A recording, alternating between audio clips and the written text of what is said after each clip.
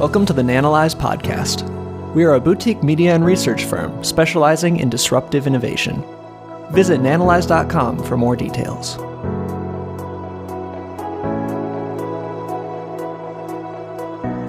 While Tesla's electric vehicles dominate the headlines, Chinese electric vehicles are flying under the radar and now outselling Tesla. Today's agenda, we're going to consider the Chinese EV thesis from three dimensions. We're going to evaluate the investment options for retail investors and discuss what we believe is the best EV stock out there. Now, investing in Chinese electric vehicles is really a three-part thesis. So first you have country exposure to China. So the world's second largest economy or growth story needs no introduction. Then you have the electric vehicle thesis. The idea is that EVs are soon going to dominate because they have a lower total cost of ownership. And this is something that we've recently been led to believe is far more compelling than we thought. Then there's the automobile thesis that China will become a dominant provider of automobiles globally, and that, in fact, is becoming the case. Now, we've already done some homework on this. You can see some of the relevant videos, and there are also research pieces on our website that look at various aspects of Chinese EV stocks. The one in the upper left here, Dangerous Chinese Stocks, you really ought to watch that one. It's very important. We cover Tesla, XPeng, NIO. There's a two-part series on NIO that was quite popular, but one company we didn't cover was Li Auto, and this is a $29 billion company, and I've put their production numbers in the upper right here. It's rather interesting. You can see in 2022, the gray bars there show the volatility in their production numbers, and then look at green in 2023. First of all, it's spectacular growth there, but you see that the cadence is more predictable and consistent, so they're reaching some level of maturity, and I've put their revenues here, gross profits and operating income, and you can see just how spectacular the growth has been. But when you consider the number of automobiles they produced in 2023, 376,000. Was that a lot? Well, one thing about Li Auto is that they've delivered more than 600,000 vehicles in total, which means more than half of their production was delivered in 2023. So this is a very young company. They have 467 retail centers across China, covering 140 cities, and 360 after-sales repair centers. Think about the logistics and planning that needs to go into putting together that sort of infrastructure to support the deployment of your vehicles. Now, this company is traded in the United States, and in 2021, the SEC called out Li Auto for not elaborating on their VI structure. I love this sentence here. It says, "Accordingly, please refrain from implying that the contractual agreements are equivalent to equity ownership in the business of the VI." This is a showstopper for us. So let's talk quickly about the giant panda in the room. Geopolitical tensions remain high between the U.S. and China. And what most people, I think, fail to recognize is that nearly all, if not all, Chinese tech companies you see talked about trade in the United States using what's called variable interest entity structures. And it's as simple as this. VI structures give holders of those stocks no legal right to the underlying shares of the company that you believe you're invested in. And some experts believe there's a 30% discount or more attributed to this risk. So just like ICO tokens, which don't give holders any equity ownership, we would never invest in VI structures. And the most popular Chinese EV companies out there, Li Auto, XPeng, NIO, these trade as VIs. So what we can then do is start to look at the largest Chinese automakers, which all happen to not trade under VI structures. And the chart here on the left shows 2022 numbers, but the relative comparison is probably similar to what it is today. So in 2022, China's automobile industry sold 27 million units, and around 55% of those came from the five companies that you see here. So SAIC, FA Group, Changan, Dongfeng, and BYD. On the right here, you can see China's Big Four, the cumulative production numbers there, against Toyota. So look at how large Toyota is compared to BYD and Tesla. Now, BYD just outsold Tesla in pure EV sales. So we had published a piece last year titled "The Largest Electric Vehicle Company in the World," and that was including hybrids. Well, now that statement is true whether you include hybrids or not. So let's summarize here real quick. We always want to invest in leaders. Now, BYD has remained top of new energy passenger vehicle sales when they say new energy, electric vehicle sales in China for 9 years in a row.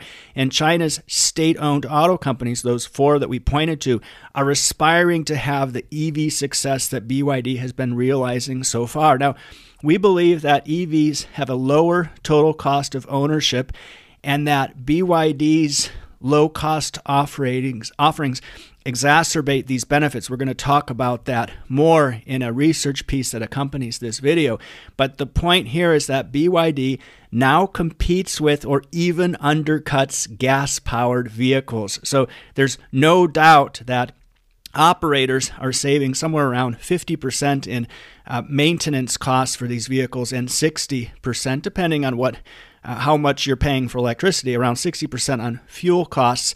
And we suspect that this lower total cost of ownership is being increasingly recognized in emerging markets. This goes against what we've previously said about the difficulty that electric vehicles will have going into emerging markets because they're a luxury, right? Well, not so true when you look at BYD's Seagull here, unveiled last year at a price point of around $11,000.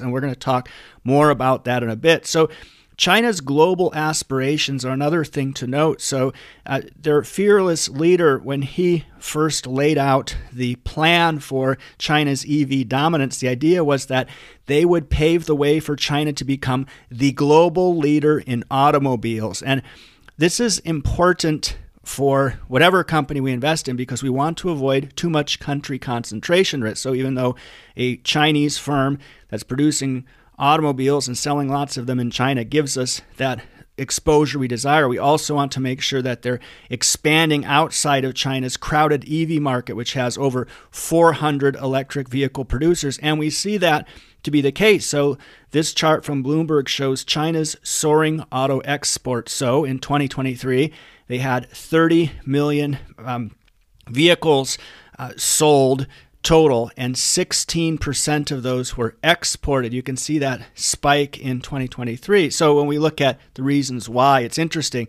Russia was the top destination for Chinese auto exports in 2023. More than twice the number sent to runner-up in Mexico, so they exported 841,000 vehicles to Russia. The reason for that is Chinese automakers were taking advantage of the withdrawal of companies like Volkswagen and Toyota following Russia's invasion of Ukraine. So China's export may face headwinds this year, and that boost from Russia is not expected to recur for that reason. But other headwinds, the EU is launching an anti-subsidy investigation into Chinese EVs. The U.S. is mulling raising import tariffs. But what I think is important to note is China's made massive investments in infrastructure in emerging and frontier markets, and the world is really their oyster. And China has now overtaken Japan as the world's top auto exporter in 2023. That's remarkable. So, and you look at the total value of what they exported, it's an under $20,000 average selling price. They're selling very affordable vehicles. Japan exported in 2023 4.3 million vehicles, trailing by about 1 million vehicles to China's 5.3 million vehicles. And the reasons that China has risen so rapidly to the top, according to this piece by CNN, the world-beating EV industry, so the fact they're producing such quality electric vehicles at decent price points, and that quality is something that wasn't the case a decade ago. What Chinese automakers are now doing is they're seeking better profitability abroad and offsetting the cost pressures they see domestically, and that's proving to be quite beneficial for BYD. They're now breaking into the world's top 10 automakers with their EV push. And what this piece by Informa talked about is that vertical integration is their competitive advantage. This is akin to Musk's first principles thinking, where they're building everything in-house. That also means they're somewhat insulated from supply chain shortages. Now, I took this picture about 3 weeks ago. This is in Murgab, Tajikistan, and this was a house I stayed at, and you can see these two BYD vehicles. I took a picture of them. They're brand new, no license plates, and the plastic is still on the seats. Gorgeous machines, and they retail for about $15,000 a piece. And all I saw were these E2 vehicles. You can see here 3 truckloads. So this is on the Pamir Highway. This follows along on the left of the river there. You see Afghanistan. To the right is Tajikistan. We followed this for about 400 miles, and all we did was pass these trucks full of cars, and Tajiks driving these cars on an individual basis as well. And what's interesting is that they're buying these cars for $15,000 in China, selling them for a whole lot more in Dushanbe. That's the capital of Tajikistan. And all over the city, you'll see these cars sitting around without plates. They're relatively new. They only were developed in mid-2023, and about half the taxis already in Dushanbe are now these vehicles. And other Central Asian capitals that I visited, you also see BYDs all over. Now, taxi drivers are some of the shrewdest characters out there. If they're adopting EVs in the poorest country in Central Asia, which is Tajikistan, and the taxi drivers are buying these things, we can only assume that the total cost of ownership is very low. And it is. Our article delves into why that is. But what's also happening, I think, is interesting, is people are being driven around now in BYD cars and seeing the quality and the experience. They really are very nice vehicles. And these are in major cities where the people with purchasing power live. And what else you see is BYD pushing their vehicles for taxi use in other countries like Mexico and Chile. And the question here is, well, does this pave the way towards future autonomy? That's something else we cover in our piece. Now, BYD's global plans are rather impressive. So in 2023, they exported over 240,000 units of pure electric vehicles. Remember going back to our comment about Li Auto, they produced 367,000. Is that a big number? Well, BYD exported 240,000, so it puts their total production numbers into perspective. That was only 8% of BYD's China production.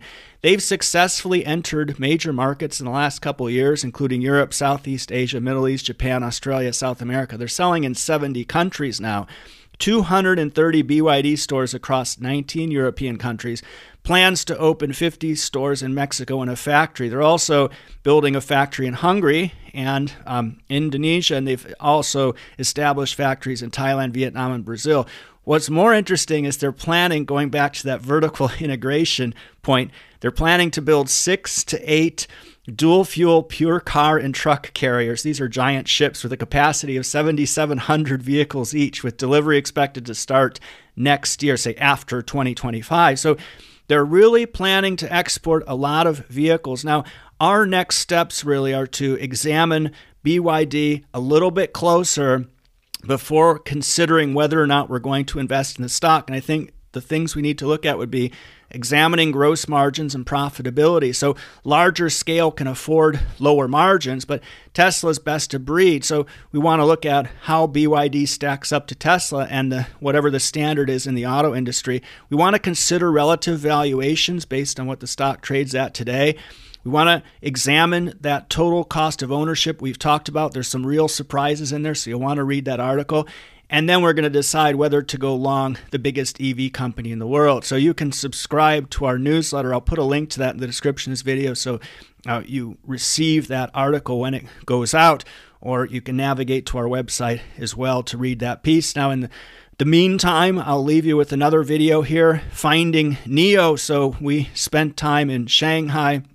I was there for about a week researching, deep diving into NIO and other electric vehicle companies, and we produced a 2-part series on NIO that's quite interesting. There's a link to it here, so give that a watch. Thanks so much for taking the time to watch this today.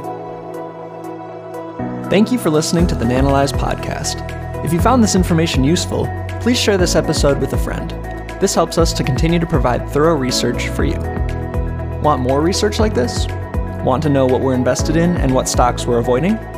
Head to Nanalyze.com and consider becoming a premium annual subscriber to get access to premium articles, webinars, and our extensive tech stock catalog. Thank you for your time.